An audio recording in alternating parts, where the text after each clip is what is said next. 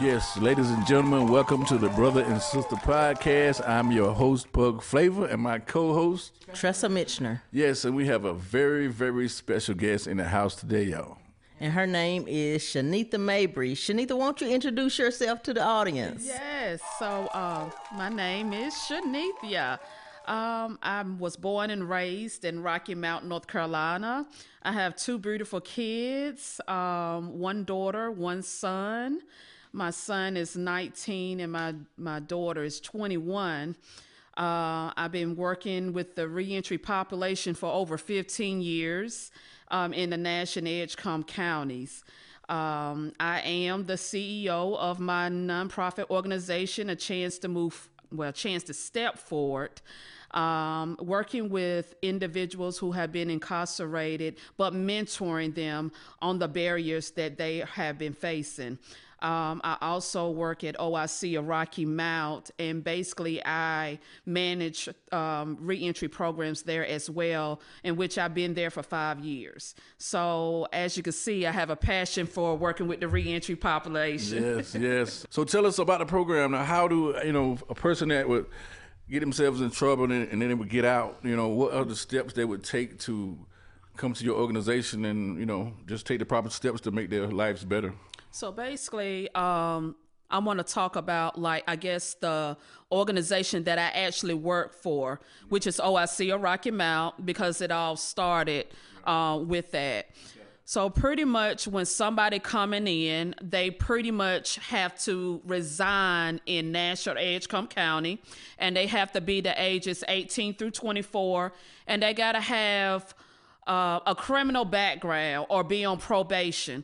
And some of the services that we do provide, it is training, soft skills, and pretty much helping them get a career instead of just a job. Right. So we're looking at something more long term.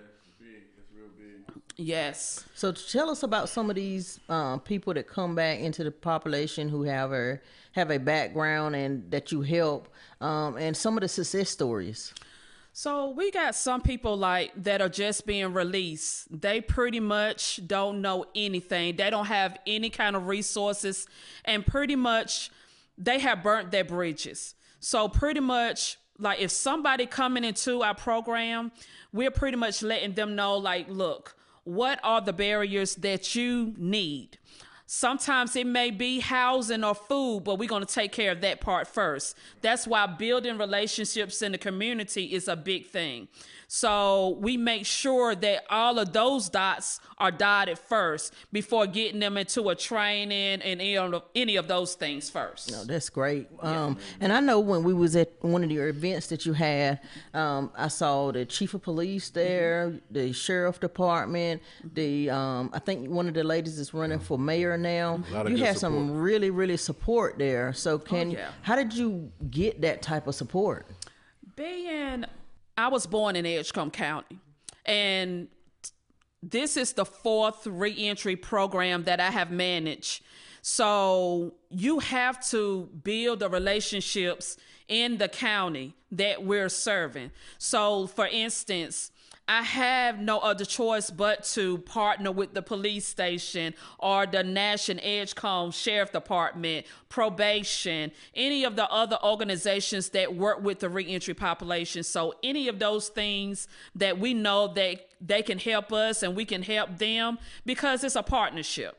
Mm-hmm. So the more partners, the better. Right. The more services that we can provide for these individuals, the better that they will become successful. Because the whole goal is so they won't get, re-incarcerated. Right. That's the biggest goal. Yeah, it was a big help, and it was big that the police department was there to support, and that's a real big thing. Help bring the community together and just make it a big full circle thing. It's awesome. Yeah. And I know one of your topics that you are consistently talking about is grief. Can you tell us the different types of grief to try to help our audience with going through grief? How does some situations stem to bring about the grief? Can you just talk to us about grief? Sure. So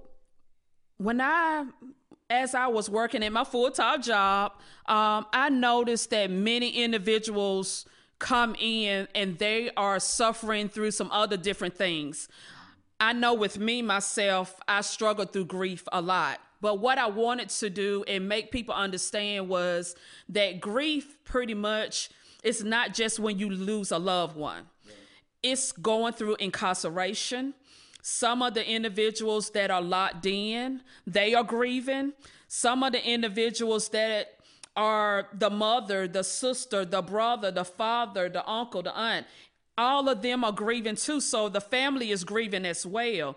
So with me, I noticed that a lot of my clients that came in, they grieved a lot on different situations, even down to divorce, even down to burning their bridges, and they want to reconnect with the people that they had kind of messed up with. Right. And that's part of grieving.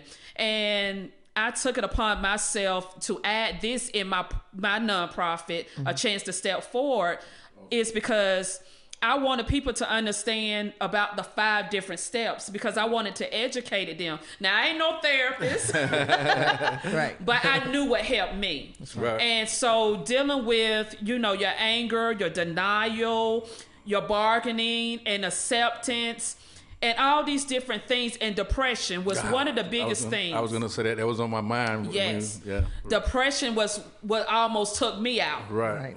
So I just went through so much with that, and I saw the connection. Yeah, it's a big connection, because Yes. depression is, I found myself like getting depressed sometimes. It was like I hated the world, and it was like I almost kind of stood out of myself and asked myself, why you like this? Why do you feel like this? Why do you why are you mad at the world? Why? You know what I'm saying? And then the next day you could wake up and it's totally gone. Like, what happened? Like, how did that happen yesterday? Like, how did that come? It was almost like a spirit that came in and just took over your body, and you couldn't do nothing about it until it just wore off. Like, and I was just wondering, is it something that you can do to counter that if it happens, and you can counter it right then, or just... I just pray on the situation. What advice you give a person that gets in a depression like that? Because we talk every day, and this is kind of new to me that he's saying that he had an experience with depression, because we laugh and joke when we talk, but I guess you never know what a person is going through. What I spoke about, because I can speak on a personal level. When I grieved over 10 years, and I grieved in silence. Right. And that's when my depression fell in. But you got to be in a situation that I'm tired. Right. I was to a point where I was just so depressed. It messed with my low self-esteem. It just took so much out of me. And I was to a point where, okay, I got to get it together. Right. I started researching. I started getting to the point where I wanted my peace back, but I had to love me first again. And so I started with me first. And I noticed when you start with me, because if you focus and pay attention to you, then at the end of the day, everything else will fall in place. So a lot of times I like my peace, so I start working with me first. I go to different places where I know it's going to give me peace. I love the water. So I'm always around some kind of water, because I know that's going to give me peace. I even took classes online. I took a grievance classes because I knew that was going to help part of my depression. I stayed busy, but my work was a part of my healing as well, and telling my testimony. That's awesome. So you found something that educates you so you can educate others. Right. So like you said, it started with you. Yep. So you had to, pay a price or spend some money to get you to a point where you could educate yourself and then pass it on to the next one. Exactly. And just being able to vent to somebody. Somebody that you can relate to. And just be able to vent and get it off your chest. I think that's a big help as well. Oh, yeah. And grief is something that a lot of people don't talk about. Right. So, I had to pray about it when I did my live, because I was just like, okay, God, I see what you're doing. Right. Right. And what made you want so mysterious. I'm sorry. Go ahead. Yeah. But what made you want to talk about it? You wanted to put it out there, discuss grief, and help others. Because I saw so many people going through it, and they would come to me asking me for advice, and I'm like, okay. Yeah. And I knew that that's what was a big topic that got to me. Yeah, that I went through. And I noticed the guys that when we had that event and I interviewed all those guys, and I noticed how they were so close to y'all. Y'all got a tight relationship. They really trust you, and you know, I can tell the relationship. They even behind, you know, when we was talking amongst each other, they was talking about how good of a person you were, and the other assistants as well. Like there was a good bond there between y'all. So that really make a major difference too. Oh yeah, you got to keep that. You got to build trust. Right. And if you don't have that, then the programs ain't gonna work. You know, because you got to make sure that they trust you, and you got to be passionate. Right. It's all about a passionate, you know. So that makes passionate about what you're doing. Oh yeah. And I love what I do. You know, I was in a place where I never been incarcerated physically, but I was incarcerated. I totally understand. Mentally incarcerated sometimes. Yeah. Yeah. So I went through that grief during that period as well. Yeah. When I got home, I was just so stunned because I'm like, it's more people out here in prison than I was in a physical prison. So it was just tough just looking at the bondage that I saw. Now that I understood about bondage, it was just amazing to me how so many people are living in a prison, but it's not a physical prison, it's a mental prison. Right. And the thing about being in a mental prison, that's really worse than being in a physical prison. Right. So what steps do you got that you can give the audience, you know, that they can take to kind of overcome this? So when I researched the different steps, the different stages, which is anger, because at that point you're shocked. You're so mad. And that's what he just talked about, how angry he was. You get so mad. And then there's denial. And this is no order. No right order for it. Yeah, that's right. Right? Because you can go into one and then go down to depression and go back to denial. So it's like a roller coaster. Right? And then there's bargaining. Right? Because you're blaming yourself from that point. Right? And then you fall into the depression, which depression is the longest. That's the one where you can really get stuck in. That's where people fall into numbing their pain through alcohol, drugs, different kind of, you know, things that they don't have to feel that pain. Mentally carry them away and just put them in another state of mind. Right. Yeah. So they avoiding that pain temporary. But when it's sober up, it's still right there. Yeah. And then there's acceptance. Once you get to acceptance, then you're like, okay, I got it. Right. Because I know when my mother, I've lost my brother first. And then I lost my mom 3 months after. And then my dad a month after that. Right. So no one knew what I was feeling or going through. Yeah. You know, I was in a deep depression. And it's definitely big on, like, say when you like, when the world loves you and like you accept it, you feel so much better. But when the moment they don't love you and you feel like an outcast, that's what triggers it, I think. Because then you get in this thing of what in the world I do wrong, or what this and what that, like. Right. And it's like the world against you, and it just triggers it. I think from that point with me anyway. And it ain't often, but when it do happen, it's like, oh my God, why? Yeah. But when you accept it more and you got somebody to talk to, it kind of just goes away. Yep. You know. Yeah, because we talk every day. Every day. Go ahead. And that's another thing, being around people that actually been through it, you know, and a support group. That's right. So that makes a difference as well, too. Major difference. Oh, yeah. That's great. Well, I'm excited to hear that, you know the steps to overcome, to help others to overcome this situation. Just like I said, I'm learning because didn't know that he had experienced depression because I talk to him every day. You won't listen to trust him. Okay, I say I did hear him, but I didn't know it was to that aspect of the anger.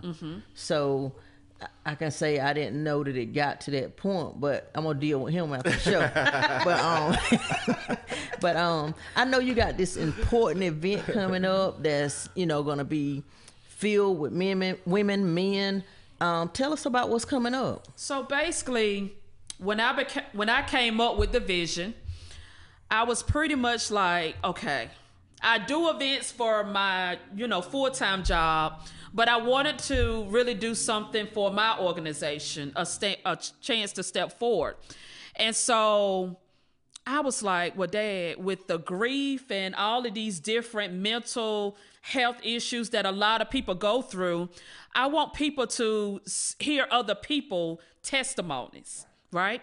And so when I handpicked the individuals that I wanted to speak, these are powerful individuals who've been through numerous situations. And I ain't talking about one or two, three different things. When you go through some situations, you got that experience. Right. So the whole key was to bring people that had overcame and had a lot of experience through the things that they went through, right? That's right. So basically, that's what this event is about. It's about really hearing different testimonies and hopefully to empower, I ain't gonna say hopefully, to empower the women in the community, to let them know that anything that you're going through, even if you can't overcome it completely, then let's try to learn how to handle it, right?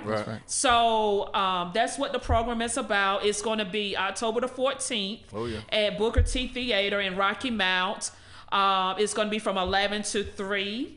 And I got some wonderful guest speakers. Can't tell everybody everything. Can't tell everybody everything. But it's going to be powerful. I can tell you that much. It's definitely going to be powerful. Definitely excited, yes. So I really appreciate you coming on the show, Sheneathia. We're grateful to have you. Hopefully we can get you back and you can tell us, a little bit more about your experiences and help us to maybe help with your show. I ain't ready to go yet. Hold on. Okay, then go I like ahead, all this kind of fall under the umbrella of mental health kind of. And how can you speak on that mental health? It's kind of that's pretty much what I've been speaking on, I guess. Yeah, it has. Like I say, I'm actually in the process of trying to get my substance abuse, my alcohol and drug, counseling, because I know that is a piece of that depression where a lot of people fall into. Right. And so, like I say, I ain't no therapist, but it's something that I want to learn more about myself. So people understand, like, you don't have to be stuck in those different situations. All right, ladies and gentlemen, don't forget the Brother and Sister Podcast. Like and subscribe to our channel so we can make things greater. Thank you so much and have a blessed day. Cheer.